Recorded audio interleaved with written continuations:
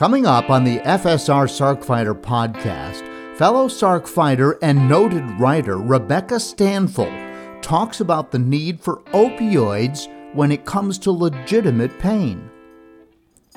The time of my worst pain was a period of 12 years starting in 2008. Stanfel recently published her thoughts in a column in the Huffington Post, and they are food for thought as the nation continues its battle with the opioid crisis. It was over a 10-year period. So there would be periods when the pain would flare up and I could not manage it at home using medications. So I'd have to be hospitalized, sometimes for months at a time. It's all coming up on the FSR Sarkfighter podcast. This is the Sarkfighter podcast, living with sarcoidosis and other rare diseases. Here's your host, John Carlin.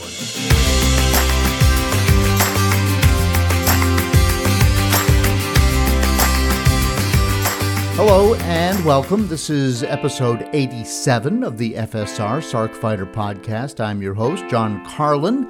This episode brought to you by aTyr Pharmaceuticals. On the heels of their successful Phase 2 clinical trial, aTyr Pharma has launched a Phase 3 clinical trial in pulmonary sarcoidosis, and this is very promising as we look for a potential cure, a potential drug that is designed specifically for sarcoidosis.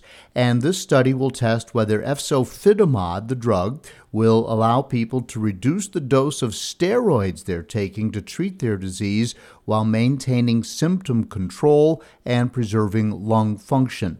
So go back and listen to episode 65 of the FSR Sarkfighter podcast with aTyr Pharma's president and CEO, Dr. Sanjay Shukla. And to learn more, you can look for a link in the show notes. Now, I have to remind you that the Foundation for Sarcoidosis Research is hosting the inaugural Sarcoidosis Crystal Awards Gala, celebrating connections, collaboration, and catalyzing research. And this gala, it's a big party, if you will, is happening on May 24th, 2023 in Washington, D.C., and it brings together the sarcoidosis community for an evening of celebrating, right? The clinicians, the researchers, advocates from literally around the globe who are leading the charge to advance sarcoidosis research, carve a path towards better treatments and a cure, and just to help people better deal with sarcoidosis. And you can visit stopsarcoidosis.org if you want to learn more. And of course, there will be a link in the show notes. But some of you may be aware, because I've mentioned it before, that at the gala, FSR is handing out 4 of these Crystal Awards, and I will be one of the recipients. I was so surprised and pleased to learn that they had chosen me to be one of the inaugural honorees. The other honorees are the FSR Sarcoidosis Crystal Award for Excellence in Research and Clinical Care goes to Marjolyn Drent, MD and PhD, an FSR Scientific Advisory Board member, Professor Emeritus, ILD, at the Faculty of Health, Medicine, and Life Science of the Maastricht University in the Netherlands, and a guest senior researcher at the ILD Center of Excellence at St. Antonius Hospital in the Netherlands. Also, the FSR Sarcoidosis Crystal Community Engagement Award goes to George A. Mensa, MD, FACC, and George is the director of the Center for Translation Research and Implementation Science at the National Heart, Lung, and Blood Institute, part of the National Institutes of Health. And then the Crystal Spotlight Award goes to Gerald Prescott Galian. She is an actress who's been very involved with sarcoidosis, and she is best known for her roles in AMC's The Walking Dead, the DC Universe's The Swamp Thing, where she plays Madame Xanadu, and various other Netflix series, should I say. Netflix Resort to Love, she plays Naomi King, and then most recently All the Queen's Men, where she plays Judge Martha. So they are the other honorees And to be mentioned in such company is extremely humbling. But this is something that you can attend. It is, again, it's in Washington, D.C. on May 24th. There's a link in the show notes. And I just hope as many of you as possible would consider coming to this so that we can shake hands. I can meet you in person. We can talk about and share our stories about sarcoidosis and just keep the ball rolling in terms of making this podcast as effective as it can be in playing its small role in fighting sarcoidosis. So that is all coming up. Now, also, something else I'm very excited about. By the time you are hearing this, I will have just hosted a fascinating conversation with the folks at 23andMe. If you haven't heard of them, that is an organization that uses our DNA to track our ancestry. So if you want to find out, you do a DNA test and you find out where your people come from, whether it's some part of Africa or Europe or various parts of whatever. Are you 50% Irish? Are you 50% Saxon or Norwegian or German or the various countries in Africa? What is your genetic code? Who are you based upon your ancestors? Well, they can track all that with your DNA. And so I think the curiosity factor plays a big part in people signing up to participate with, I actually did something with Ancestry.com way back when, part of a family project, but 23andMe is one of the big players in this space. And they're working with FSR, the Foundation for Sarcoidosis Research, because they are looking to see if there is some sort of genetic relationship between sarcoidosis and your body, right? Do you have something in your DNA that makes you vulnerable to sarcoidosis? And wouldn't we all love to know that, especially once we have sarcoidosis? Or maybe you have it and you're worried that you've passed it on to your children. Wouldn't it be nice to know if, in fact, there were some indicators for that? Well, as I am speaking today, I have only had a briefing with the team at 23andMe, but they told us during that briefing that they can state with certainty that there are some genetic indicators associated with sarcoidosis and our body's response to various stimuli.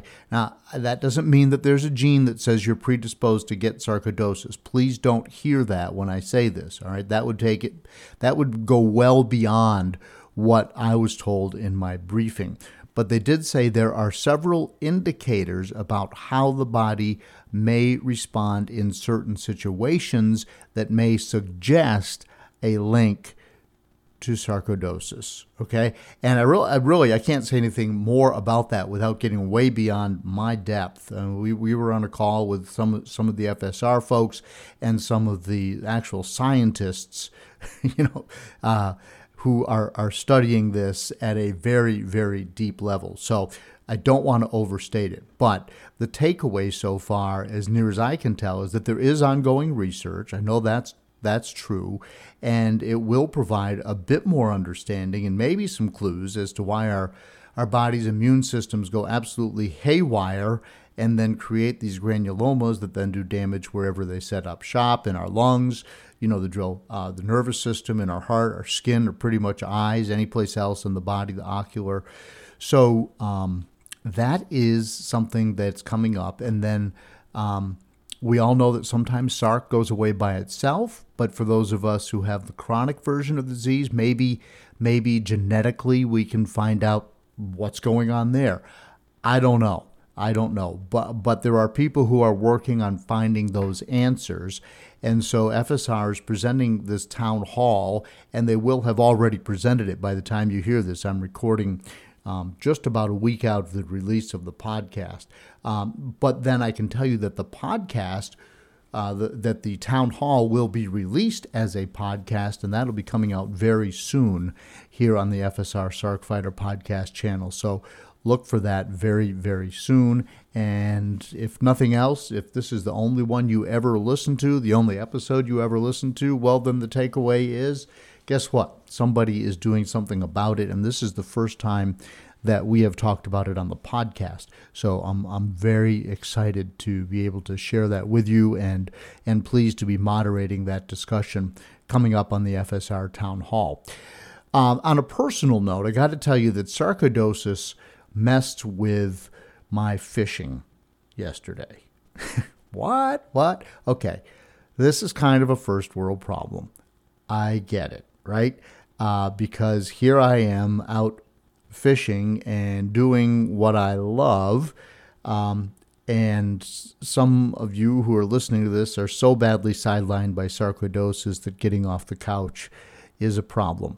So I know that you're only going to feel just so sorry for me. But let me just share this anecdotal information, because sarcoidosis is that snowflake disease. It affects all of us differently. I have neurosarcoidosis, and you've heard me talk about this before. It's on my spinal cord, right at the base of my neck. And the net result is that even though it's controlled, there was permanent damage done to my spinal cord. And so I don't have a great deal of coordination that like I used to.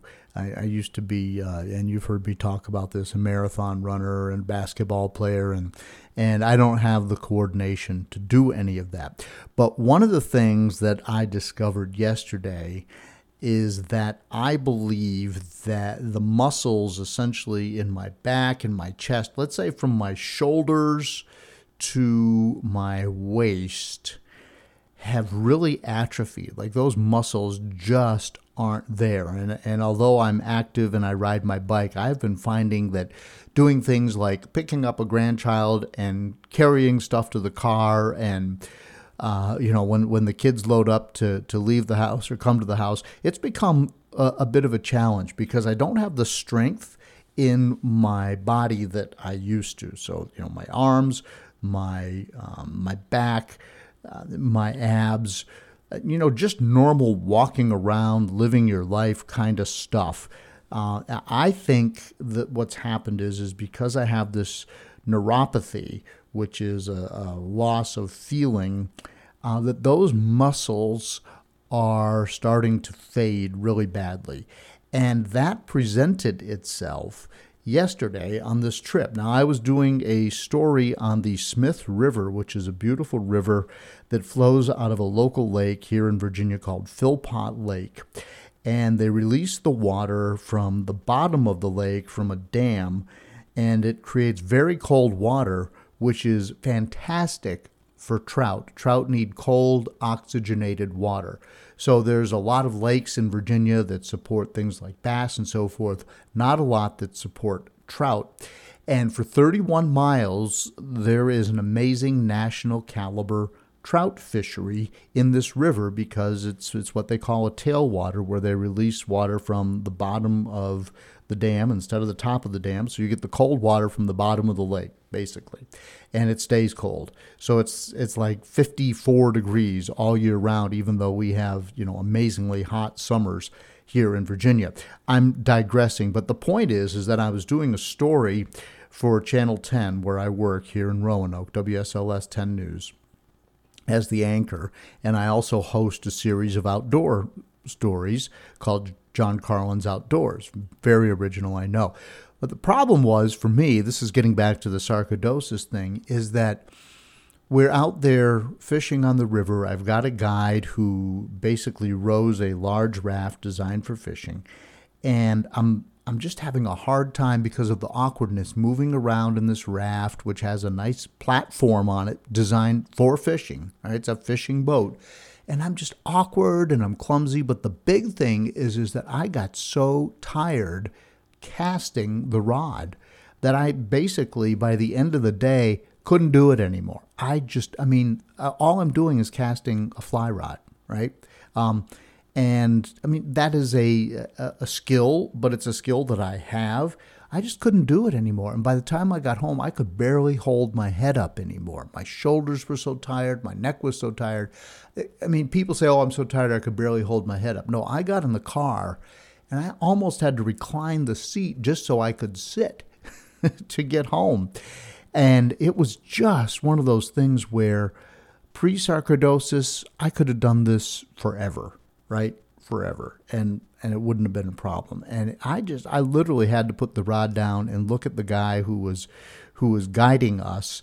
And I had a cameraman and another boat. This was a big, elaborate setup. We were flying drones. We were doing all kinds of things to make this a fantastic story about this amazing fishery. And yes, we caught some fish, and it was a good day, but it was just one of those things where sarcoidosis really presented itself to me. And so now I am reaching out to you. If any of you know a good weightlifting routine, or I've never done yoga, but I'm about to consider it, anything that somebody can suggest to strengthen these muscles between my neck and my waist. Because my legs are pretty strong because of all the bike riding I do, but the rest of me is just going to pot.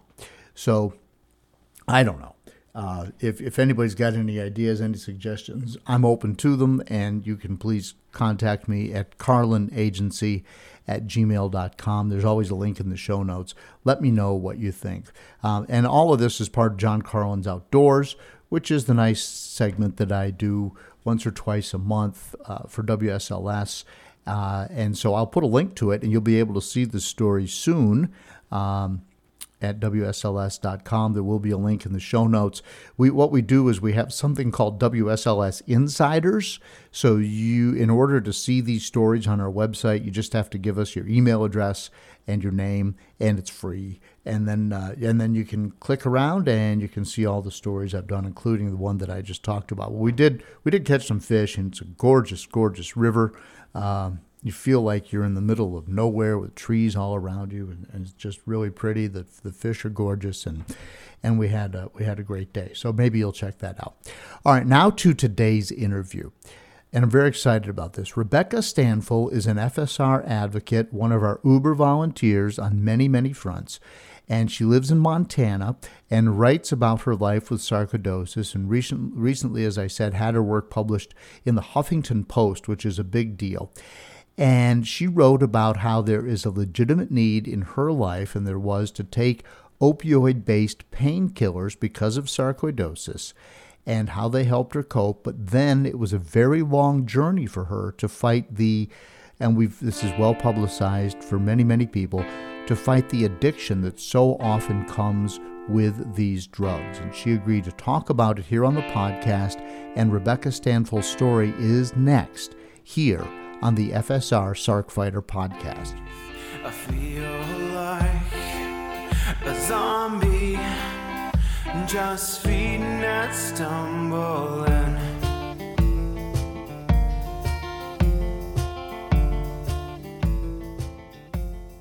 Hi, I hope you're enjoying the Sarc Fighter podcast. You may be wondering, what can I do to help? How can I be a part of the sarcoidosis solution? It's simple.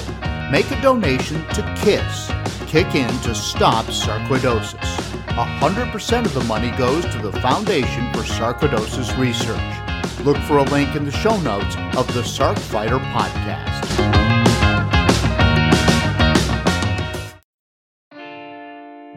Welcome back to the Sarc Fighter podcast, and joining me for a second appearance on the show is Rebeccca Stanfel, a freelance writer out of Montana and a fellow Sarc Fighter. She is a sarcoidosis advocate. She's on the Speakers Bureau and also a navigator for FSR. Rebeccca, welcome. Well, thank you, John. It's really great to be back. I'm excited to talk with you again. And you and I always enjoy our conversations. And I enjoy whenever you publish something, and you recently published a blog on HuffPost, which I would assume is read by zillions of people because it's on the HuffPost. And so I really appreciate your point of view. And you were talking about opioids and pain and how you had to deal with that in a very legitimate way. But to me, reading it as an outsider, even a scary way. What was your essential position before we dig into it on the situation with opioids during the pandemic and your pain? During the pandemic? Well, that's what you had said in your blog. You had said that you really were, that was the time when you were really feeling a lot of pain and were forced to take more opioids than maybe you felt comfortable with but needed. Well, actually, the time of my worst pain was a period of 12 years starting in 2008. Okay, I guess maybe I misread that then. I'm sorry. Yeah, so by the time of the pandemic, I was very fortunate to have been tapering off um, most of the medications. I think Okay. it would have been incredibly difficult during the pandemic. I think it would have been especially hard to work with a doctor to manage the kind of pain that I was having from the sarcoidosis. So in some ways, I feel really fortunate that I didn't have to deal with it during the pandemic. Okay, I'm sorry. But the point is, pandemic or not, the world has had, in some sense, a knee-jerk reaction to the need to regulate OxyContin, fentanyl, because people are abusing these drugs.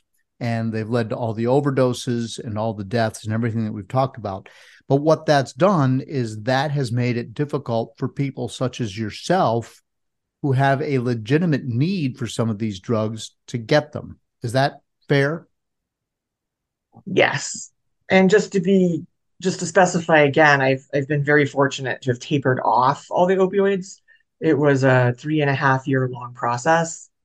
Um, I think it's really important to sort of think about the opioid epidemic, the opioid crisis, in sort of two phases.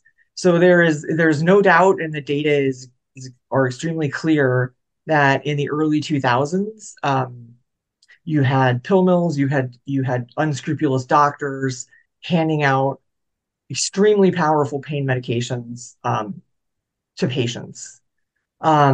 What's coming across now, and there are articles published on this, which I cite in the HuffPost article, um, is that the overdose deaths now are not occurring among prescription patients, particularly among prescription pain patients. It's occurring because of the rise of illegal fentanyl being sold on the street and being used illegally. Um, so it's a really complicated topic. And I just want to be clear that in no way am I diminishing the almost 1 million Americans who have lost their lives on one form of overdose or another, whether it was OxyContin pills or illegal fentanyl bought on the street. Sure. No, and I get that. But let's go back. And you mentioned in your post the kind of pain that you were in. So for the sake of the listeners, can you describe the situation that you were dealing with when it was bad?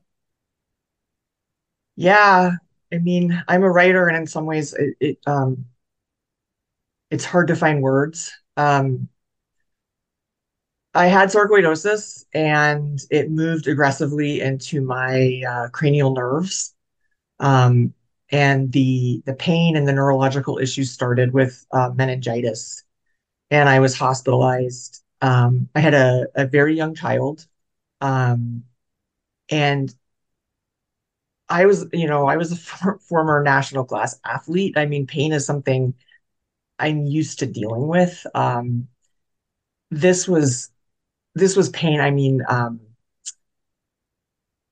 it would cause me to vomit repeatedly. It would cause me not to be able to move.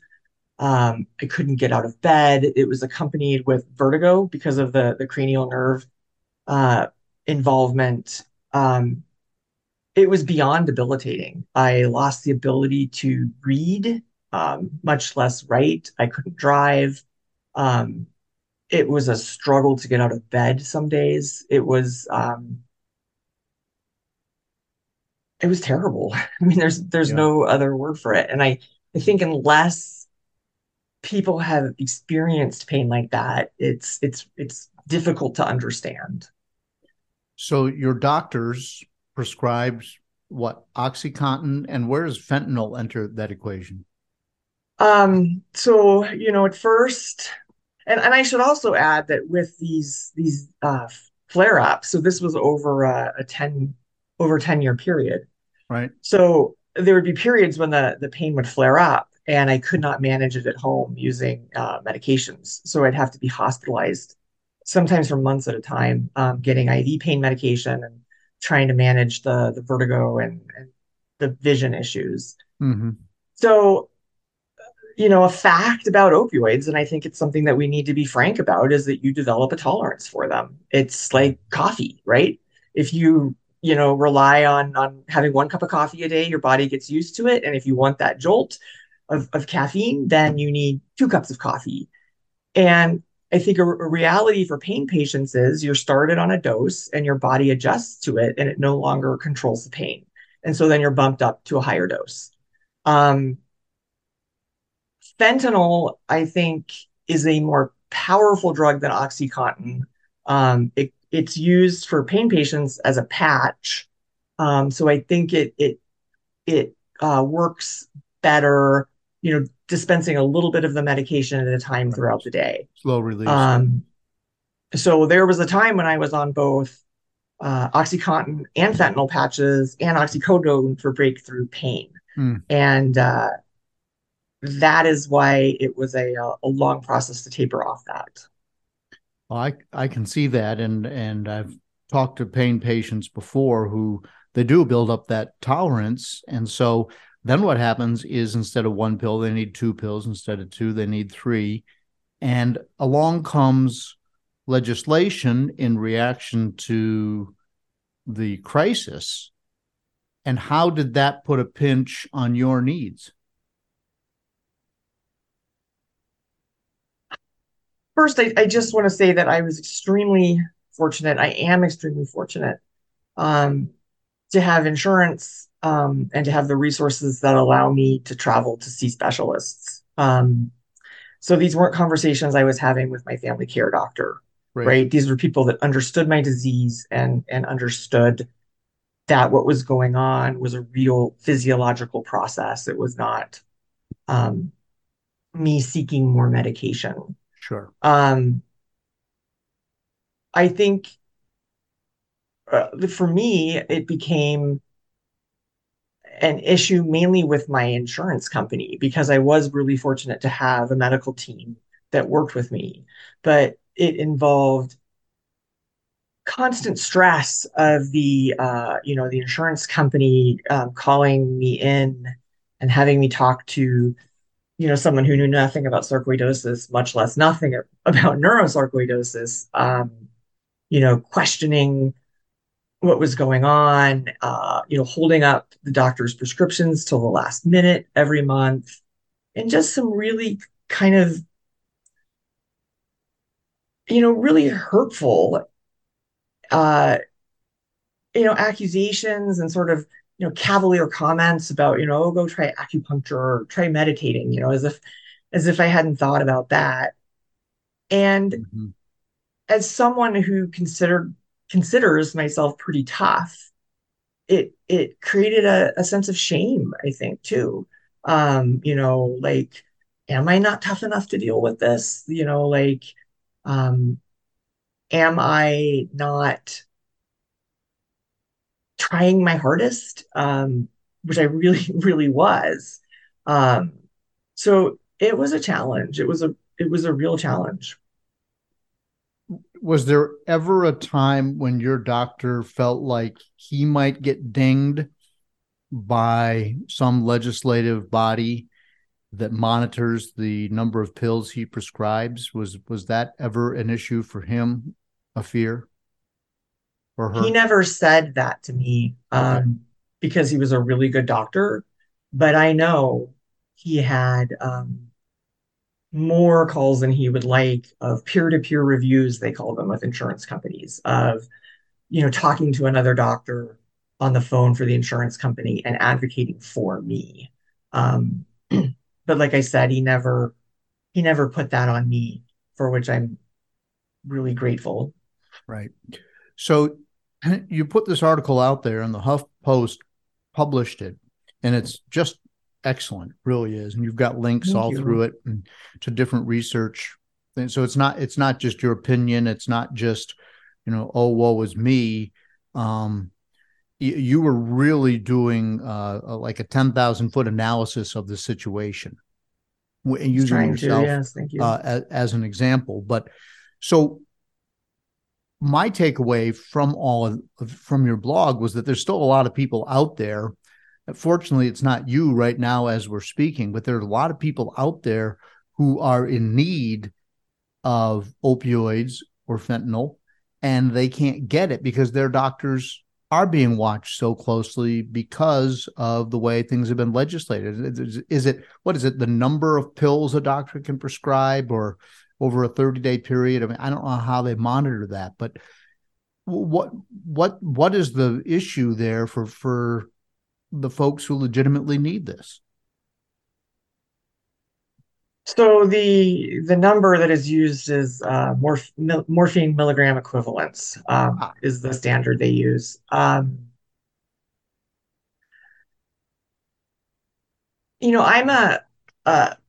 like you said, I'm a freelance writer, and I do write personal essays. I've written on some incredibly personal topics before.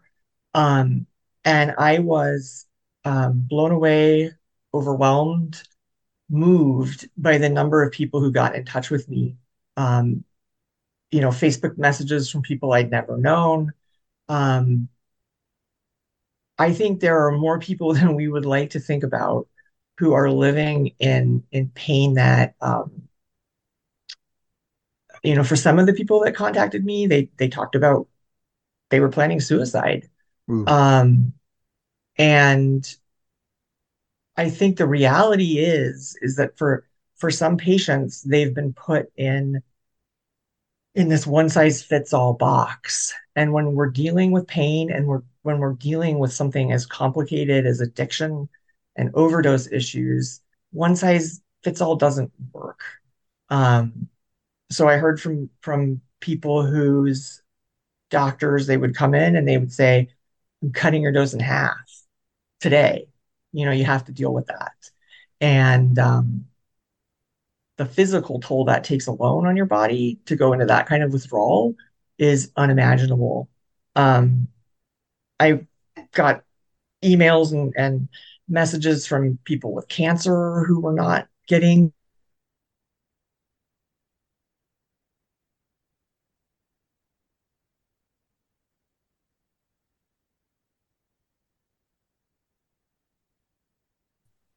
thoughtfully.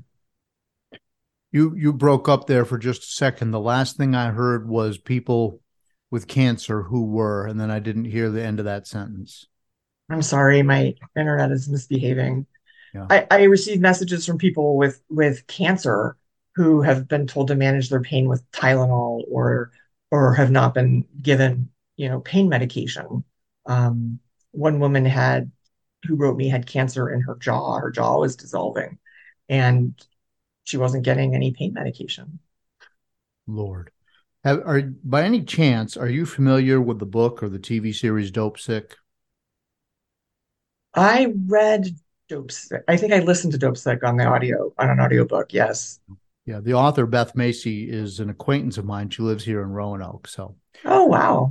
and many of the people who were profiled in that book, I don't think it transferred over to the TV part, but in the book, she followed some local high school students who were in school at the same high school as my sons at that time. Very scary stuff to know that was going on. And one of the girls who passed ultimately was the daughter of a friend of mine who's a doctor. Mm-hmm. And I ride bikes with him. And he was just obviously devastated. So, but this whole concept of dope sick is what happens when if you need, or whatever your body is used to having, 1, 2, 3 pills, and then the doctor cuts that in half, you go into that withdrawal symptom, and that's dope sickness, according to what Beth Macy called it in her book. And I don't think she originated the term.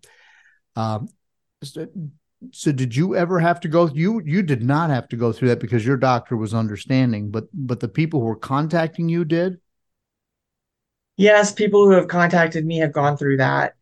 And even though I have a very understanding doctor and I was a very motivated patient, I wanted to get off these medications once the disease stopped causing such exceptional pain. Um, every time you drop as incrementally as you can, especially with fentanyl, um, even with these small drops, it's insomnia, it's jitteriness, your nose runs all the time, you can have stomach issues. So that's just with an incremental drop. So just think exponentially about how you would feel, with constant diarrhea, unable to sleep, sweating, unable to sit still. I mean, I think it would be terrible. Right. So you weaned yourself off of the opioids, or you and your medical team did, over, did you say 3.5 years? Yes. And so that was 3.5 years kind of feeling jittery and suffering all the symptoms you just mentioned? No, because of the way that my doctor, who's a specialist in these types of issues, when you first drop, it's a couple days of that, right? And then your body readjusts. So it wasn't like it would be like, oh, you drop X number of milligrams on Monday and you drop X milligrams on Friday. It would be you drop X milligrams on Monday, a month later you drop another equal increment. So it would be a small period of time of dealing with Yeah. that. Yeah. It Fortunately feels for very me. much like tapering off prednisone, which is what Yes, I've had to do exactly. twice. Yeah.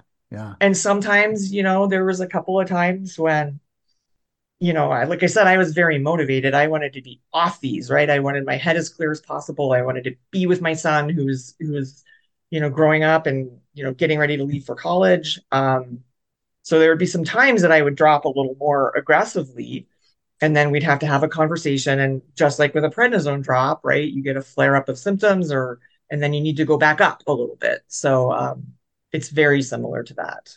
Yeah. How are you feeling these days? So I'm feeling okay, knocking on a wood desk. Okay.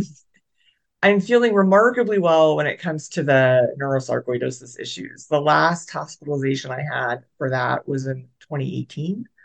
Um, for me, my disease, probably used this on the last time we talked, but it's the best way I can think about describing it. It feels for me like sarcoidosis hopscotches around my body, right? So now I'm having a lot more issues with cardiac sarcoidosis. I'm, I have a defibrillator, and so I don't need to worry about a life-threatening cardiac event. I have, GI involvement, and I think like all of us, or 90% of us, I struggle with fatigue. I struggle with that like bone wearying fatigue. And, managing, what can I do in a day? What things can I take on? Right. Um, so I feel really grateful to be where I am now. Um, but it's been 19 years with this disease. So Wow. Are you currently taking any medication for the sarcoidosis? yes, I'm still on prednisone. Ah, 10 milligrams seems to be my body's um hard and fast line. I also take Acthar, which is it's called corticotropin. I'm sure your listeners know about it. And then once a month, I get an infusion of immunoglobulin IVIG. I have low immunoglobulin levels, mm. and uh, that infusion also helps with some of the nerve-related sarcoidosis issues I have. So So IVIG, you have to go in and do a transfusion type situation for it's a that monthly monthly infusion, thing. yeah. You go to the hospital or an outpatient center, or Here in town we have what they call the infusion center. yeah. So for me, it's an all-day affair, but once a month. Okay. And yet, just share with everybody where you just went.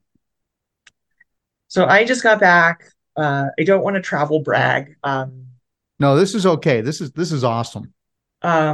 My husband and I went to New Zealand on the South Island for 3 weeks and then 3 days in Fiji. And I was really anxious about the trip. We'd been to New Zealand 21 years ago when I was 30 and exceptionally fit and not sick. And we did 21-mile hikes um, and we went and we just had an amazing time.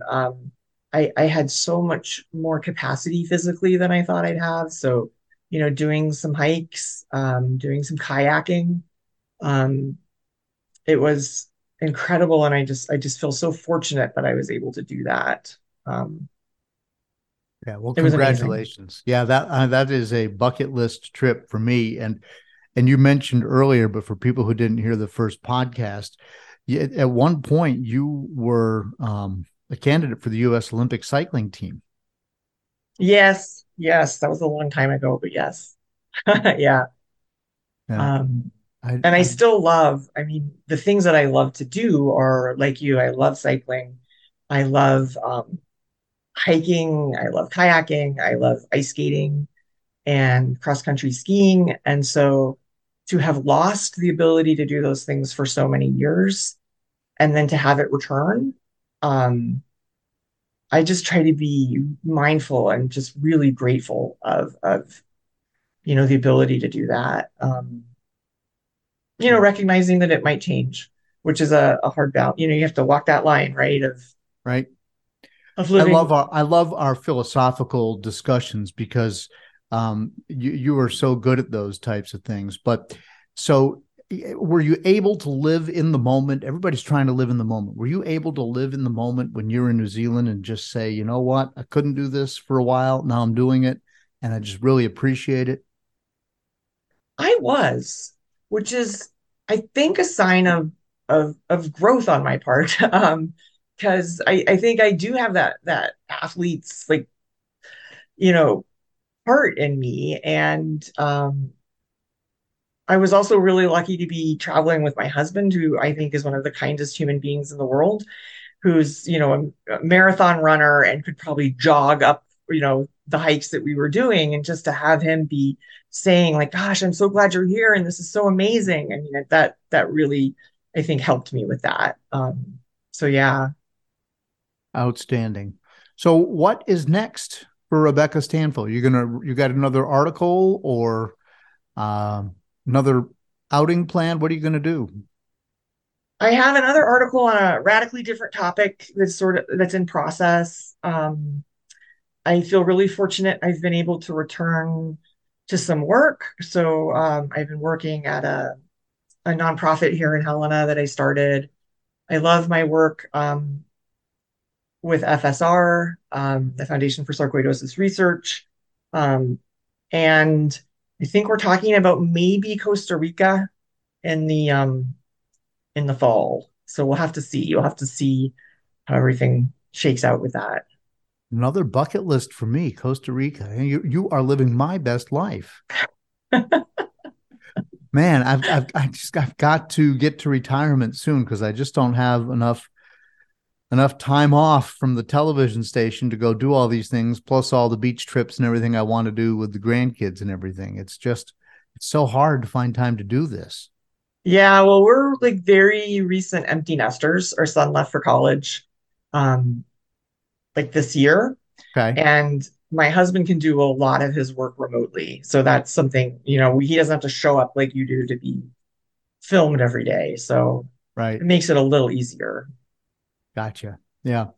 Um, so you and I had a conversation last time about how you didn't really embrace the concept of fighting the disease.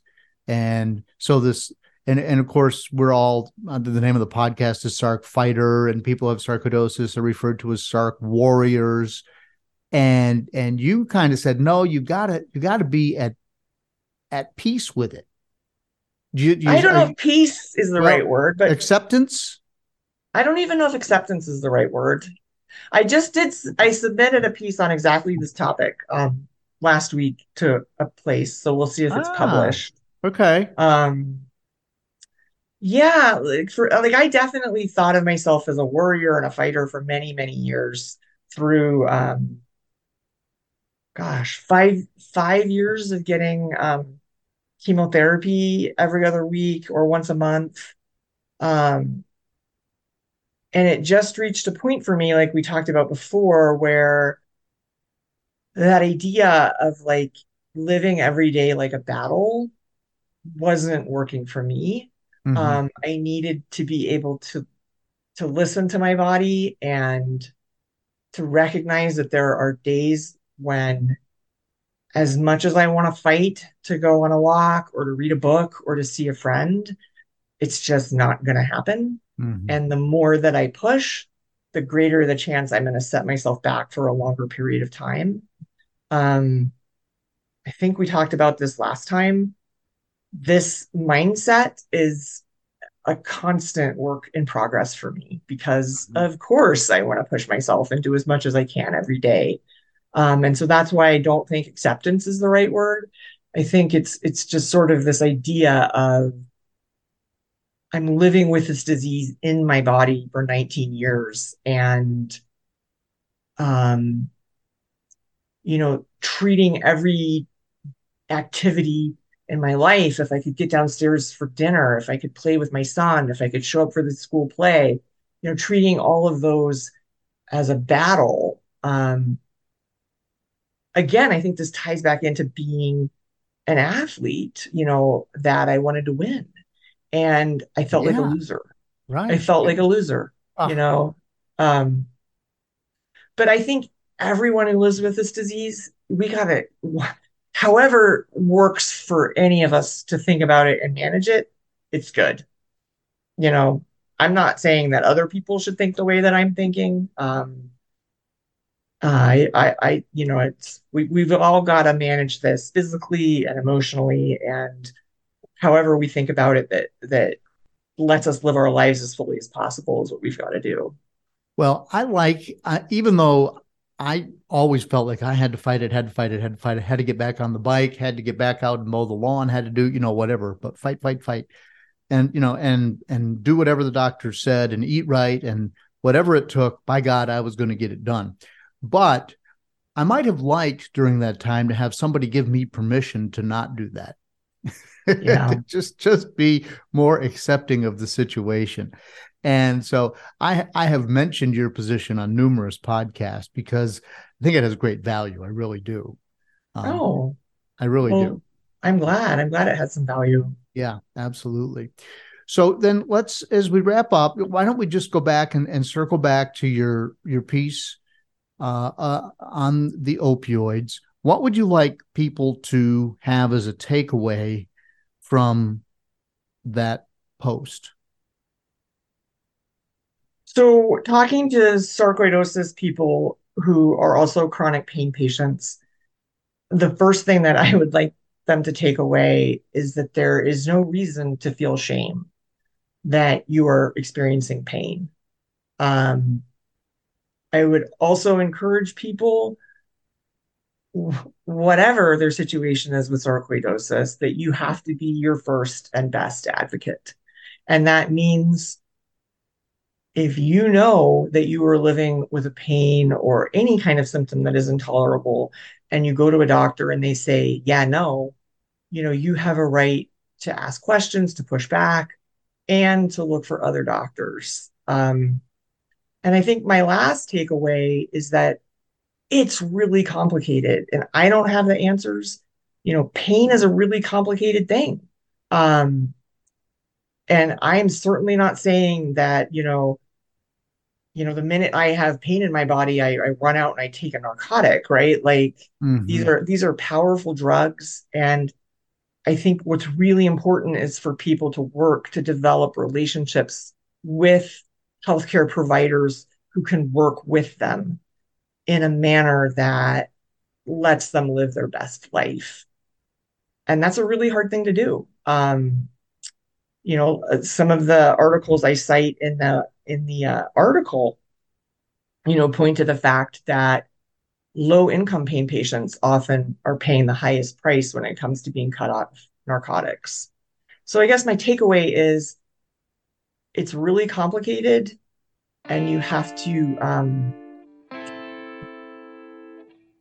advocate for yourself, and you have to work with your doctor in this new environment. And be prepared for there to be some obstacles. Yes. Yes. All right, Rebecca, thanks for joining me on the podcast today. Gosh, John, it's such an honor to be back again. You do such amazing work. So thank you for having me. I feel like a zombie, just feeding and stumbling.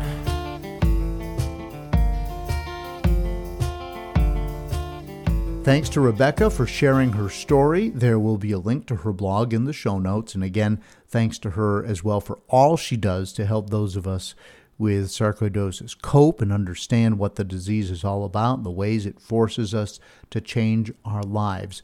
If it's something minor like my fly fishing trip, or something major, which is just life-changing stuff that forces you to take drugs you wouldn't normally even want to take. It's a snowflake disease. It affects all of us in different ways, and certainly it's had a huge impact on Rebecca's life. And this is the second time she's been on the podcast. Her writing is just amazing, and I hope you'll check out her thoughts in that blog post on the Huffington Post. Hey, I want to remind you that Sarc fighter Royce Robertson is doing a fundraising bike ride that'll take 3 days to complete as he rides from Buffalo to Syracuse, New York later on this summer in 2023. He's calling the event Cycle for Sarc, the number 4 in the middle, cycle, numeral 4 Sarc. I've made a donation to his account at KISS, Kick In to Stop Sarcoidosis. All the info to donate is in the show notes, or you just go to the FSR website, click on Join Team KISS, and then scroll down. You'll see Royce's Cycle for Sarc page, and you can make a donation there. I had really hoped maybe I could ride with him, but the timing just isn't going to work out with his life and mine. But thanks to Royce for the fundraising he's doing with the Cycle for Sarc campaign. And again, I hope to see as many of you as possible at the Crystal Gala on May 24th in Washington, D.C. And also look for that episode coming up soon as we explore the connection between our DNA and sarcoidosis with the folks at 23andMe. The official Sarc Fighter song is Zombie by Mark Steyer and the White Hot Lizards. Mark's story, the story behind the lyrics, is in episode 12. Remember, we release the Sarc Fighter podcast every other Monday. And as I'm speaking today and glancing across the office, my trusty dog, Dougal, a boxer, is curled up in the chair in my office, and Dougal makes my life so much better. The backstory to the founding for the Foundation for Sarcoidosis Research is episode 11 with Andrea and Redding Wilson. Don't forget to follow me on social media. I'm on Facebook as the Sarc Fighter, Instagram, Peloton. Look for me there if you have a Peloton treadmill or bike. My cycling blog, Carlin the Cyclist, has a section called Cycling with Sarcoidosis. If you're new here and you're just trying to figure out what Sarc is, go way back to the beginning. Listen to episode 2 with Dr. Simon Hart from the UK. My story is episode 1. And you can send me an email, carlinagency@gmail.com. There's a link in the show notes. And I do appreciate your interest in the Sarc Fighter podcast as we continue to try and find ways to cope with this disease. And it helps me reach more people, grow the show, make it more effective if you share it on your social media. And if you like the show, please just tell one person. It wouldn't hurt if you gave it a nice review on Apple Podcasts or wherever you get your downloads. I do appreciate that. The show is still growing, and it's all because of you. And until next time, keep fighting. Learn to suffer, you feel pain someday. Learn endurance, your strength will fade away. Dead man walking, trying to keep up the pace. Dead man walking,